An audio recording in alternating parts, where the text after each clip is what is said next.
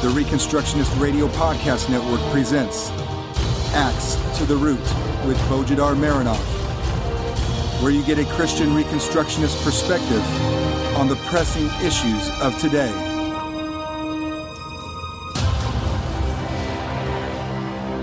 Welcome to episode 84 of Axe to the Root podcast, part of the War Room Productions. I'm Bo Marinov, and for the next 30 minutes we will work to bury an ideological fiction. Now, in a sense, intellectually I'll be burying a corpse, given that that fiction has been dead for a long time. No one who believes in that ideology has been capable of producing a single piece of theological, philosophical, or logical, that is, presuppositional evidence in favor of it. Every single line of support for it has been simply an instinctive, irrational reaction, never a consistent logical conclusion. Over the years, I have asked many questions about that ideology, pointing to its inconsistency and lack of intellectual life in it. I have never gotten answers to my questions. I have pointed to biblical examples and doctrines that refute it.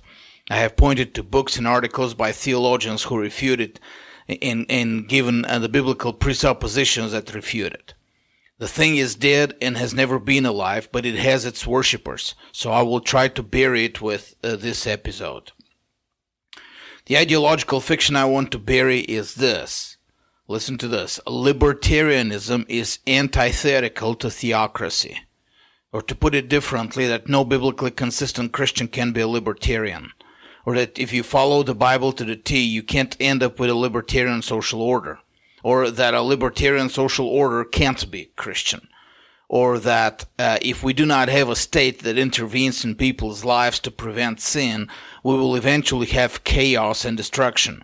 Or that in order for a society to prosper in righteousness and justice, we need a civil government empowered to tax and control and regulate its subjects for the higher purposes of God.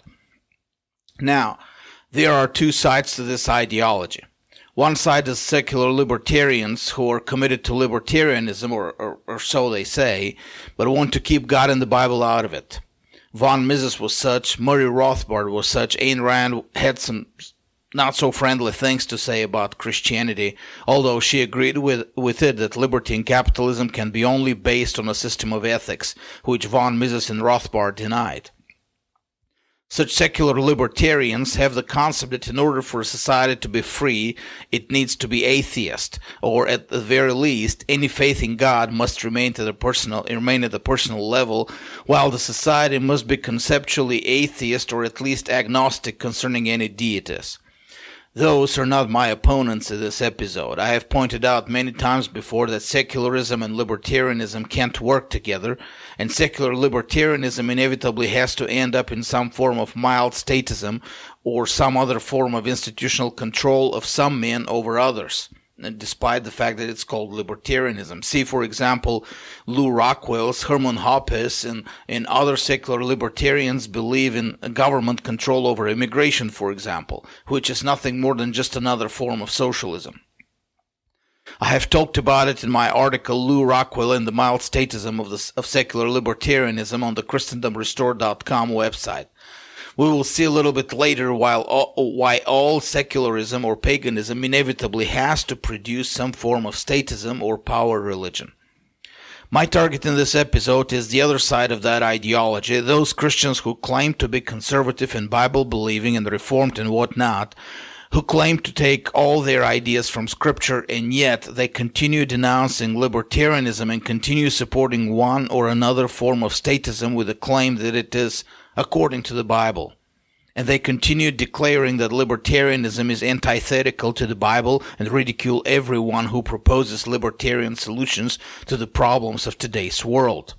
Those same Christians who take the text of Romans 13 and defend modern political theories and practices whose origin is not Romans 13 but rather Revelation 13. But because they have adopted a religious faith in the right of the state to control people's lives, they never stop to figure out the difference. To such professing Christians, I want to present the evidence that biblical theocracy is not antithetical to libertarianism, but contrary to their assertions, libertarianism is the only logical political system that can be consistently based on a biblical worldview, and also that a Christian consistent with his Bible can arrive to only one possible political and social system: libertarianism. What we call today libertarianism is simply the political theory of the Bible. It is rooted in the Bible, and there is no other possible root for it. Granted, some secularists have taken the fruit and have abandoned the root, but that doesn't mean we as Christians should be blind to the true origin of libertarianism as a political philosophy. After all, the same applies to science. Some secularists have claimed that science must be separate from the Bible, but we don't say that science is antithetical to the Bible, right? In the same way, a presuppositional analysis of the biblical worldview and its application to political science and social theory leads us to the conclusion that the only righteous society that the Bible describes and prescribes is a libertarian society, free of any government control, and only subject to some very limited instances of human institutional judgment. Now, not control, but judgment. The rest of this episode will be such presuppositional analysis based on several fundamental points of the biblical worldview, namely the biblical view of the nature of God and the reality of the nature of man and his purpose in God's covenant, and the meaning of nature of God's law, etc., etc. In all of them, as we develop the antithesis between the biblical and the pagan secular worldviews, we will see that libertarianism as a political philosophy stems directly from the biblical teachings about society. And we will also see that, as Rushdoony has pointed many times, paganism and secularism are inescapably statist in their views, and there is no chance of ever constructing a consistent secular or pagan society without having at least some degree of statism, that is, institutional control of some men by other men. Before we start, however, let me first lay the foundation with definitions for the two main terms we're using here: theocracy and libertarianism. Theocracy is quite simply a society under the rule of God. In a sense, every society is under the rule of God, of course, even those who oppose God and are under his judgment in history. And now, being under God's judgment is still being under his rule, right? But the term here denotes a society that is self-consciously and deliberately submitted to God in everything it does, from its foundational premises and publicly accepted religious and intellectual principles, through the personal conduct of its members and its economic structure, all the way to its systems of justice and public trust and stewardship. A theocratic society is a society where, when its people are asked, who is the ruler of your society, or what is the foundational principle of your society, respond, Jesus Christ and his gospel. It is important to understand that a theocratic society is not a society where church ministers rule, as is the commonly accepted mythology about the term. That would be a priestocracy, not a theocracy. It is not where the state controls and regulates people based on officially religious principles. That would be religious socialism. Read the book The Socialist Phenomenon by Igor Shafarevich. Theocracy is pure and simple. God rules, as the term signifies, and it has to do only with God's direct rule over his creation and over mankind, not with men ruling over other men. Libertarianism, on the other hand, is a political philosophy that establishes the freedom of the individual to act as the highest value and the highest priority of all political and social endeavor. When we say the individual, we mean the individual versus any sort of collective or any sort of power, whether family, church, or state. That means that in any single case where a decision must be made between the individual acting out of his own free will and a collective or another sort of power forcing its will upon the individual under some threat of punishment or compulsion, libertarianism takes the side of the individual and denies the collective any moral authority to act or to force the individual to comply. Thus, libertarianism is about the liberty of the individual to act. Remember, libertarianism is just a political philosophy, and its exclusive area of interest is the balance of power in the society between individuals and collectives. It is not a moral philosophy. It doesn't declare what acts are moral and permissible by the individual. It still acknowledges that there are immoral acts committed by individuals, That should be stopped, and some even recompense and punish, but within the limits of acceptable personal behavior. Libertarianism denies any collective or any government the moral ground to control or regulate the life of the individual, whether it is what the individual will put in his body, or where he will live, what arbitrary geographical border he will cross, who he will be hired by, and who he will hire, what kind of business he will engage in, what prices he will attach to the products of his labor or to his property, what he will do with the money he earns, at what price, etc. All these should remain entirely within the sphere of self-government, and no other human government should be allowed to make any decisions for the individual himself. If there are any governments, their business should be to protect the individual against immoral acts by other individuals, not become immoral themselves. So with these definitions, how do we proceed? How do we prove that libertarianism as a political philosophy follows from the biblical view of theocracy as the rule of God in society? We start where every good presuppositionalist must start, with the nature of God and the nature of reality. I know that most of our listeners are Christians, and specifically Reformed Christians. So stop for a minute, try to imagine the world of a pagan, or of an atheist, for they are the same world.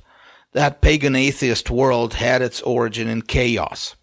No, I didn't make this up. Chaos is actually the name that the ancient Greek mythology gives to the existence before there were any men or gods or other beings. That's what it was called. Chaos, a void, emptiness, abyss, darkness, disorder. Or if you're an atheist, it started from the Big Bang. Quintillions upon quintillions joules of disorganized, chaotic, pure energy flying in all directions without any recognizable order. Now, out of that chaos, the first gods somehow appeared. Or out of the Big Bang, the law of nature somehow appeared. So these gods, or these laws of nature, started bringing order to the chaos using their power to overcome the natural state of chaos and entropy. Eventually, the world was gradually brought to some form of order, but the battle continues even today. The natural, original state of the universe is chaos, and the struggle is to maintain order in the midst of natural inclination to chaos. In such a universe, the ruling paradigm, therefore, is order versus chaos. And order is achieved only through superior power. So power is by default good. And not only it is by default good, it must be constantly exercised and applied, or the world will go back to chaos. Things must be kept under constant control because they can't be trusted to run their natural course. The same with society. Society must be kept under control because it can't be trusted to run its natural course. So in reality, the ruling paradigm is power versus chaos. You let your guard down for a little bit, you get chaos. I'm sure you have heard the argument, if we have no government control, there will be, what? Chaos. And I'm sure you have heard both non-Christians and Christians use that same argument. Well, that's where the argument comes from. That's its presuppositional foundation, an impersonal universe that started as a chaotic void, to which order was brought only through efforts of powerful beings or powerful collectives. If we don't exercise power every day to control everything that happens and everything people do, we will have the world and society reverting back to their original state, namely chaos. For those of you who are fans of the Marvel Cinematic Universe, you probably remember Alexander Pierce's line in Winter Soldier. Quote, society is at a tipping point between order and chaos. Now, that's not just a movie quote. That has been the propaganda pitch of every dictator in history. Now, let's hear the antithesis. The world the Bible presents is a complete opposite to the world of the pagan and the atheist. The biblical world started orderly, and order is its natural condition. There's no need for man to exercise power to maintain God's world in order. God does it himself, and nobody and nothing, whether some God or a collective of man, can create any more order in the world around us than what God has already created and is sustaining through his providence. But order is not even the issue in the biblical worldview, nor is the paradigm order versus chaos of any interest to biblical authors. Nowhere does God say we need some order here, otherwise we're going to descend into chaos. The issue is ethics and justice. The created world was assessed by God as good, not as orderly. Goodness is the natural original condition of the world. The world fell from this original condition because of sin, not because of disorder. Thus, its current state is unnatural, but the unnatural part in it is sin. The world is still just as orderly as it has always been, because order does not depend on man's efforts and it is superior to man's efforts. Man can't do anything to bring more order in the universe, whether as an individual or as a collective. We have enough order, and we have always had it. It's just that order works against man because God's order works against sin, and therefore man needs not more power, but a return to righteousness. Thus, the reigning paradigm, in fact, the only paradigm of the biblical worldview, is ethical judicial, good versus evil, righteousness versus wickedness, justice versus injustice. In such universe, there's no concern with order because order in itself has no necessary moral meaning. Order can be good and it can be evil. Exercise of power can be good and it can be evil. Control can be good and control can be evil. Power has no inherent value in it. If some exercise of power is evil, the pagan and the apostate Christian with him would reply, it's better to maintain some power even if it's evil than have chaos. But a biblical Christian would reply, if that is the dilemma, then chaos is better than a lawless order. But of course, chaos is not even a possibility and has never been. Order has always been the only possibility. It's just that we need a restoration of the law of God so that God's order doesn't work against man anymore, but for man. Does it become clear how libertarianism follows from the biblical worldview? Since ethics is the foundational paradigm in that worldview, and ethics is inescapably personal and individual, then a society can only be maintained when it is personal and individualistic. Power control of some people over others and the elevating of power to the position to dictate ethics will solve no ethical problems. It will only make them worse and thus will go against the original natural state of the world. Very good. On the other hand, if you're a pagan or an atheist, you can only rely on power to maintain your world. Therefore, those men who have power are supposed to exercise it over those men who don't. Otherwise, chaos. But what about the nature of man himself? Yeah, in the abstract, we may argue about the nature of God and the nature of reality, but part of that nature is the nature of man. Does the nature of man as presented by the Bible support a libertarian ideology, or does it support a statist ideology of control of man over other men? What is man in the atheist pagan worldview? No one knows. There's really no meaningful definition of man that would make him different than, let's say, a pile of rocks or an ash heap. I mean, atheists and pagans can come up with tons of definitions and they can pretend these definitions do give some meaning to the word man that has any value, but in the final account, there's really no definition. Or at least, there's really no definition that would give man meaning and purpose in his life. I have talked about it in a sermon long time ago titled, What is Man? A pagan or an atheist can come up with all kinds of meanings and purposes, but none of them are objective. They do not define man, and they're all just figments of their imagination. In the final account, man is nothing, really. But if man is nothing, then he is nothing in the cosmic struggle of order against chaos. Can we trust man that he would do his part of making the world more orderly? No, we can't even define his part, let alone expect him to do it. Therefore, someone more powerful than him must set meaning and purpose for man. Someone that is a government of a sort. The option of letting man make up his own meaning and purpose is not viable. That would be chaos. Unless that man is powerful enough to be able to fight chaos himself, but then that man should be expected to force others to comply with his fight against chaos and use them as his pawns. So man has two options before him. Either be powerful enough to be God or become a pawn in the games of powerful gods. Otherwise, what good is a weak lone man in the struggle against chaos? But in the biblical worldview, man has a purpose that is objective and comes from a source far above man, or even far above the universe itself. Man is not left at the mercy of his own imagination, and man is not left at the mercy of other men to decide for him what his purpose is supposed to be.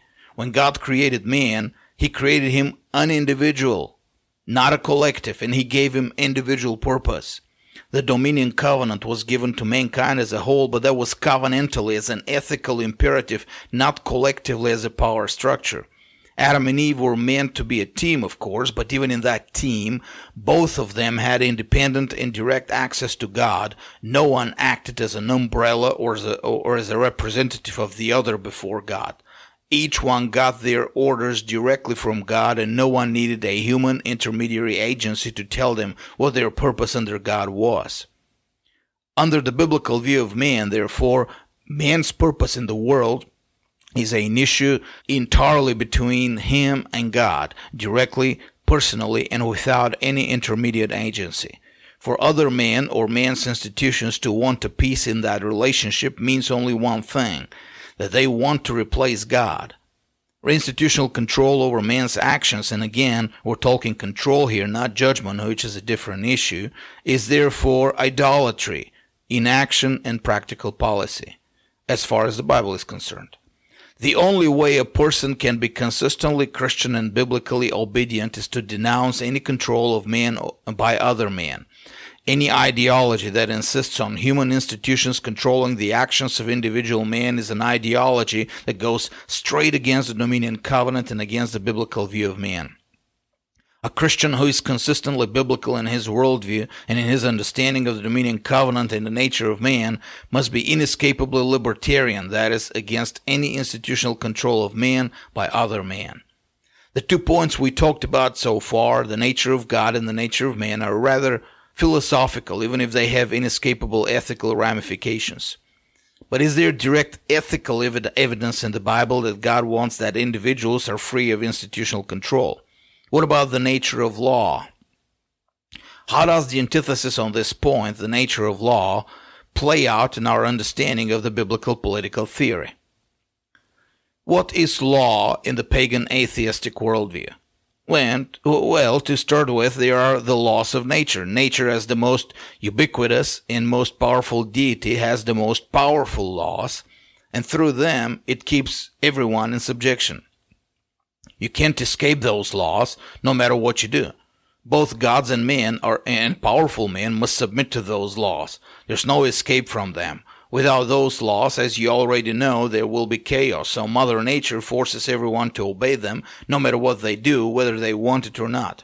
There's no ethical aspect to those laws. You don't choose to obey them or not. You just obey them, period. And since those laws of nature are so powerful and keep chaos at bay, they must be translated somehow into laws of society, so that society is protected against chaos. Hence, we have the notion of natural law, used by the majority of philosophers and theologians. Or, for those who don't like the notion of natural law, the use of scientific is an upgrade, which is based our societal laws on science. Like Marxism had its social theory for the perfect society called scientific socialism or scientific communism. It's not magic, it's just science. We study nature scientifically, we come to the scientifically most perfect society, And anyway, the point is, for the rulers of society to prevent chaos, they need to mimic Mother Nature. Their laws must mimic her laws, and they can't allow for any free exercise of individual will. That would be chaos. Of course, one problem with natural law for human society, or with the scientific law too, for that matter, is that no one has that holy book of natural law that specifically spells that law. We have conjectures by armchair philosophers about what it may say vaguely and generally, but when it comes to specific applications to specific cases of justice in government, no one knows what exactly that natural law is saying. So in the final account, the specifics are left to men to make up, or, to be more precise, to powerful men to make up. The more powerful a person is, especially politically powerful, the more he gets to decide the specific applications of natural law. And rightly so. After all, it is nature that made them powerful. For what other reason but to entrust to them the interpretation of the vague natural law to specific social applications, right? Thus, from the perspective of the pagan and the atheist view of law, there's no room for individuals to live freely. They must submit to those who, by the nature of their power, are entitled to interpret natural law for everyone else. Individual liberty would mean individual interpretations, and we can't afford that. It would lead to chaos. This is the case with the biblical law. Not at all. Biblical law has three characteristics that make it antithetical to pagan or atheist law. First, biblical law is detailed in its applications. It's not a general vague idea which human legislators need to translate to specific cases. Now, true, it has the general principles in a sort of hierarchical structure. The two greatest commandments at the top, Matthew 22:13-40, then the 10 Commandments, but then God gave in His Word an abundance of case applications plus specific historical rulings, precedents, to make it clear for anyone who reads what the law commands in every case. And more than that, the law not only spells good versus evil in specific situations, it also spells the specific earthly sanctions that need to be applied, and if there should be earthly sanctions in the first place. And it also gives the institutional structure to apply those earthly sanctions where they are needed. There's no guessing, no conjectures when it comes to the law of God applied, and the details are not left to powerful men to impose on others. Second, biblical law is explicitly individualistic and personal. From the two greatest commandments through the 10 Commandments to the concrete commandments and stipulations in the case laws, every commandment is given in second person singular, thou instead of the plural you. Even while speaking the 10 Commandments from the mountain to the gathered multitude of the Israelites, Exodus 20, God still spoke, and He thundered from the mountain in second person singular to everyone individually, not to the nation as a collective. The law doesn't even make sense applied collectively in vast parts of its narrative applied to collectives, and neither does it make sense in terms of institutional enforcement. How do you enforce love through institutional action? How do you enforce the commandments that speak to the heart through institutional action? More than that, the law has specific limits on government institutions as to how much power they can accumulate. The priestly class was not allowed to have any inheritance in Israel, Deuteronomy 10:9, 18:1, Joshua 18:7, many other passages, thus not allowed to have independent economic power, but depend on the prosperity of everyone else in the nation. A centralized political power, should one ever arise in Israel, was not allowed to accumulate military might, Deuteronomy 17:14-17. And when the people of Israel wanted to establish such centralized political power, God specifically condemned it as the result of their apostasy from Him and warned them that their king would become their tyrant. And third, all this law was public. Not only the 10 Commandments were thundered from the mountain to the whole nation, but Moses read the law to all Israelites, and in addition, the law was supposed to be publicly read in its entirety to the whole nation once every 7 years. Even the surrounding Gentile nations were expected to know the law of God, Deuteronomy 4:5-8. I know this doesn't sound much to us today who live in the shadow of Christendom, but in the day of Moses, knowledge of the laws was a privilege of the ruling classes, and they jealously kept that knowledge secret from the common citizen. Most of the pagan nations in the antiquity were ruled by decree, not by any fixed law anyway. Those that had a fixed law prohibited teaching the law to the lower classes. In Sparta, teaching the slaves to read and to know the law was a capital crime. In Rome, every time the plebeians revolted and demanded rights and equality, the patrician class responded that they couldn't have equality because they were not entrusted with knowing the laws.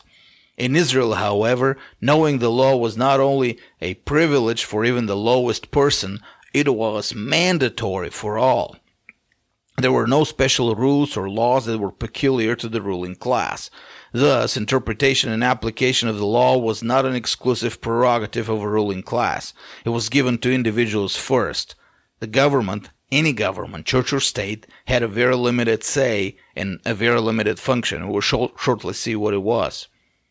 Thus, for all practical purposes, from the perspective of the nature of law as exhibited in the Bible sees man's society as comprised mainly of free individuals to whom the ethics of the law is addressed.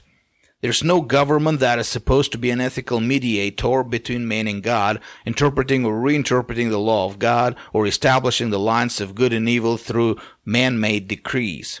No matter what governments and powerful men declare as law, God's law speaks to individuals, and only God's law is the boundary between good and evil. Men's laws do not qualify as laws. Here a question would arise. What's then the function of government at all? If I'm saying that individuals are not to be controlled and regulated and ruled by governments, what is the purpose of the civil government in the Bible? We still have something that looks like government, and the New Testament surely tells us to obey the government. Now, how does this comport with what I said about the individualist nature of the law of God and of the nature of reality and man in general? Here we come to the next point in the presuppositional analysis of theocracy and libertarianism, namely the nature of judgment. Given what we said earlier about the nature of reality and the nature of man in the pagan and atheist worldview, it shouldn't be hard to figure what the purpose and function of civil government, or of any government whatsoever, should be. A government, in a pagan or atheist worldview, is supposed to act as a concentrated power of multitude of men in order to prevent chaos. The enemies of social order, then, will be those who oppose the government. But more than that, the enemies of social order would be those who fail to do what the government tells them to do, even if they are not openly opposed to the government. For any disobedience to government control and regulations would be by default collaboration with chaos. If a person practices a trade, or opens a lemonade stand, or feeds the poor, or crosses a border to find better life for his family, or hires someone who has crossed a border, or consumes a certain substance, all without a government permit, that in itself is already a crime, being outside government control. The only legitimate victim of all crimes, therefore, is the state. Crimes against individuals are only of concern if they threaten the order and the survival of the state. Now, where crimes against individuals are of no concern to the state and its power, like, for example, abortion or slavery, they are decriminalized. In the final account, the most important court trials are some individual being sued by a state entity, whether the United States or some state or a county, and do not assume that the separate branches of government power help individuals against the executive state. To the contrary, courts rule more and more in favor of the state against the individuals. Obviously, given that the courts depend on the executive state for their money, that's how they're going to judge. When we go to the Bible's system of justice, however, we discover a very different picture. First of all, the Bible speaks of two fundamental levels of justice. One is God's justice. The other is man's justice under the law of God. Y'all probably never thought of it as a gigantic antithesis to the secularist pagan system of judgment and justice, but it is. It is enormous. Let me explain why and why it is relevant to our topic here. The court of God, which is in constant proceedings during history, but will also sit in judgment once for a final verdict at the end of history, is presided by the perfect, all-knowing, and all-powerful Creator, who is also the author of the perfect law. In that court, every single action and word, and even the thoughts of our hearts, will be exposed and judged. But we know that judgment will be righteous and just, because it will be rendered by a righteous and just judge in whom there is no partiality. As our Creator and as the author of the most perfect law, that law is not just His creation, it's His very moral character.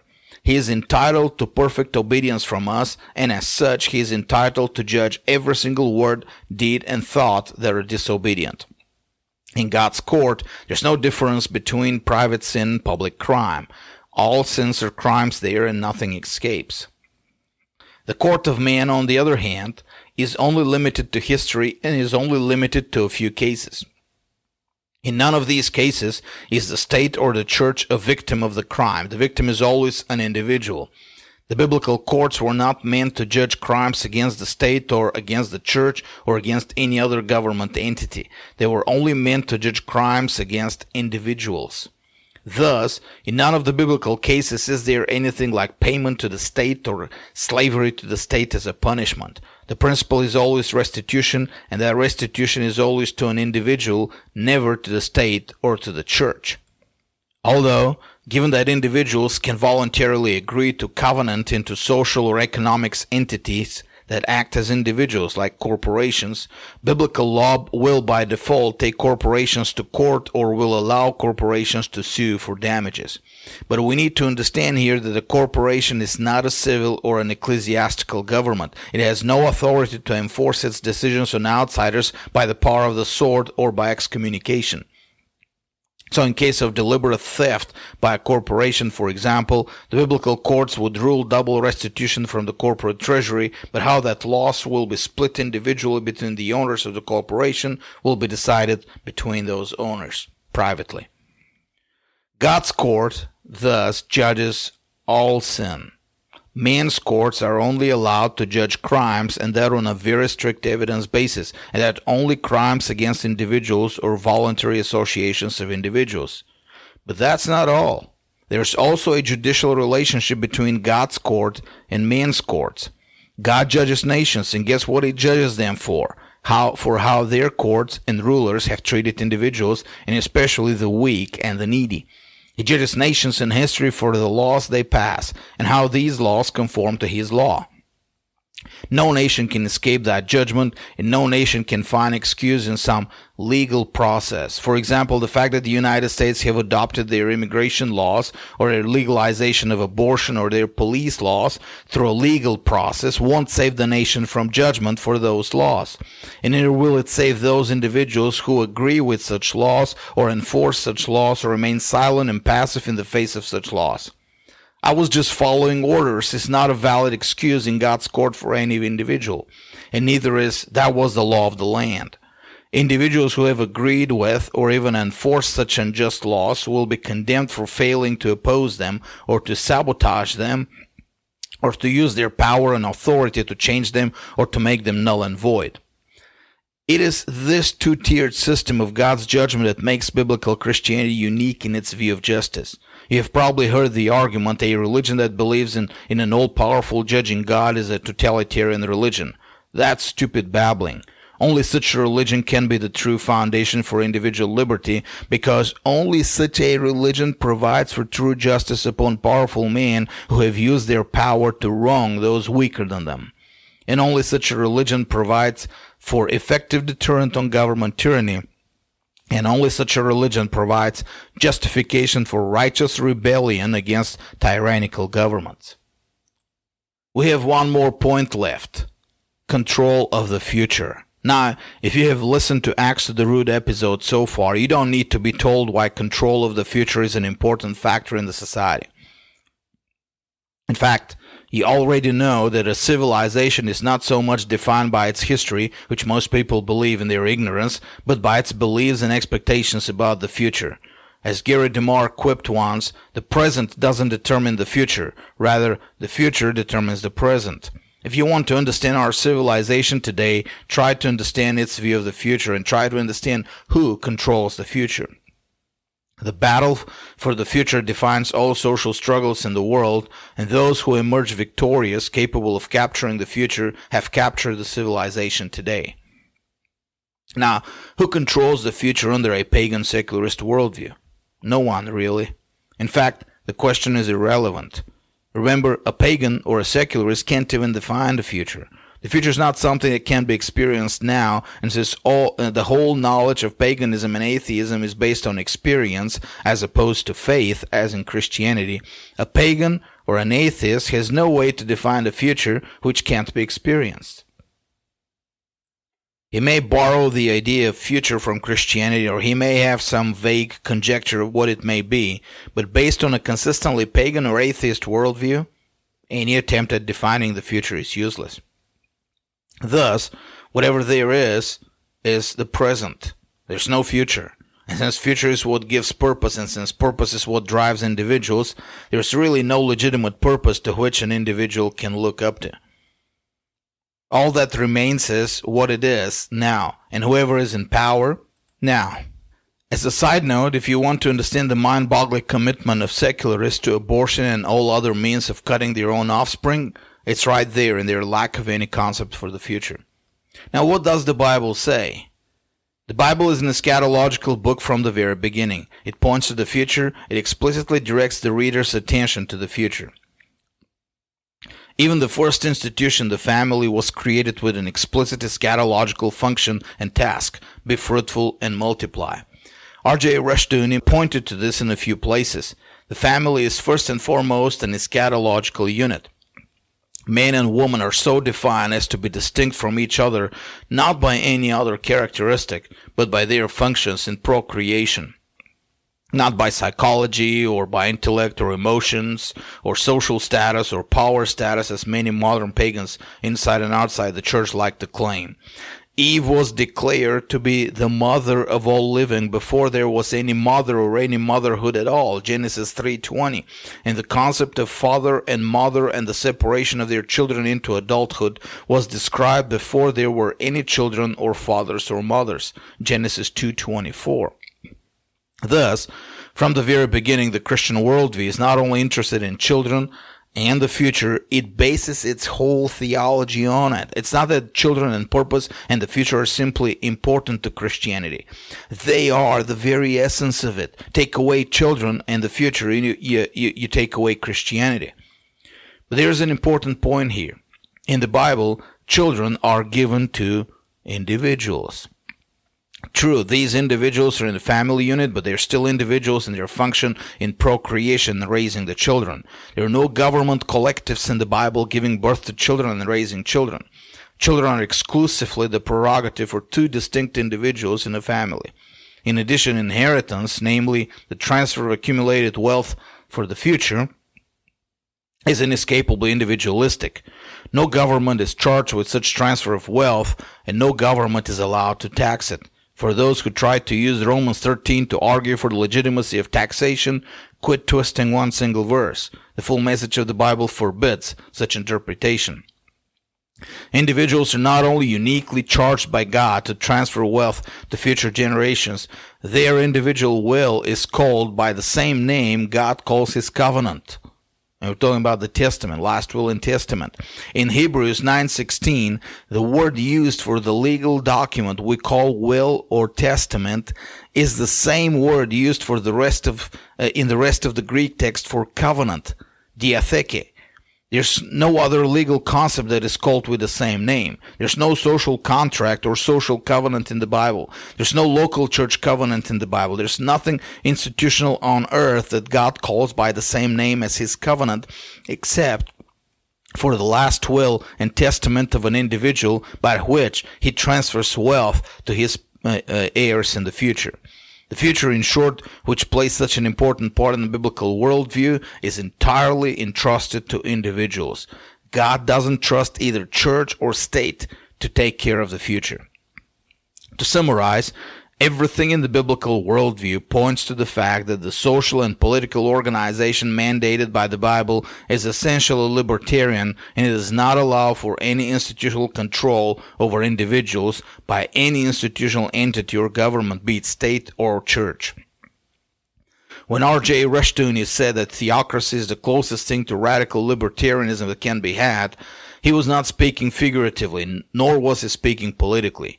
He was speaking literally, based on a thorough analysis of biblical law and the social order it prescribed. A thorough antithesis applied to all areas of analysis clearly shows that any anti-libertarian ideas must come from pagan or atheist presuppositions, while a consistent Christian can't be anything else but a libertarian.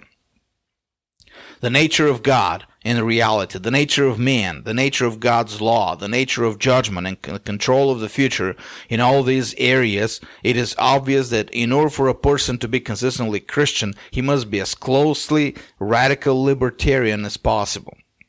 Anything less than that would mean surrender to pagan presuppositions and eventually abandoning the Christian faith in its social and political applications. In the final account, since state control of individuals is inevitably based on anti-Christian presuppositions, a society that has allowed such state control, even for the best of reasons, will see itself drifting away from the biblical faith, and the United States today is the prime example. This week, I will assign 2 books for reading. The first, of course, is R.J. Rushdoony's Law and Liberty. If you haven't read it yet, I will ask with the sternest voice I can, why?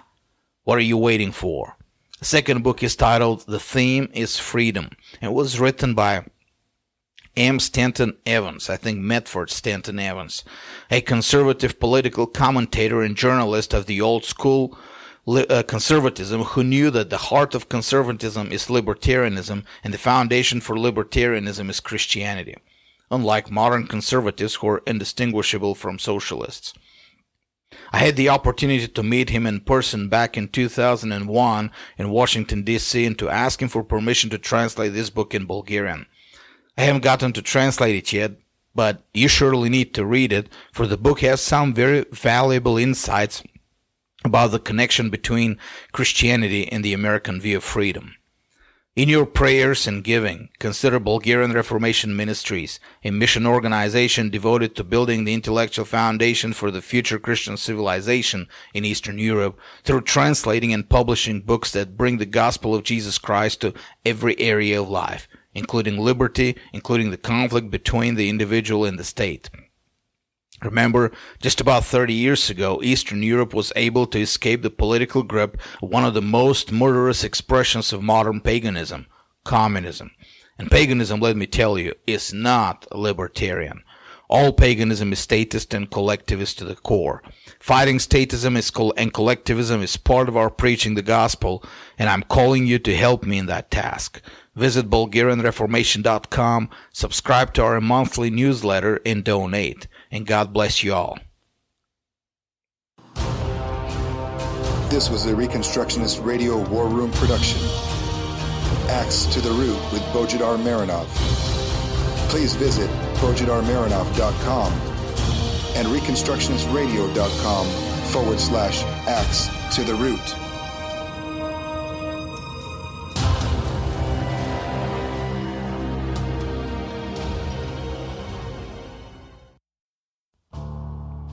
The Reconstructionist Radio Podcast Network brings to you a complete lineup of podcasts where you will hear practical and tactical theology. Our desire is not simply that you consume our shows, but that you also live out your faith in every area of life. We can talk all day long about these things, but if we fail to put them into practice, then we fail as ambassadors of Jesus Christ, our King. Subscribe now to your favorite Reconstructionist Radio Podcast Network shows. Or you can subscribe to the Reconstructionist Radio Master Feed, where all of the content we produce, including the audiobooks and audio articles, will pop up as soon as they are available. And don't forget to visit ReconstructionistRadio.com to volunteer as a narrator or to partner with this ministry financially. May the Holy Spirit stir you into action for Christ and His kingdom.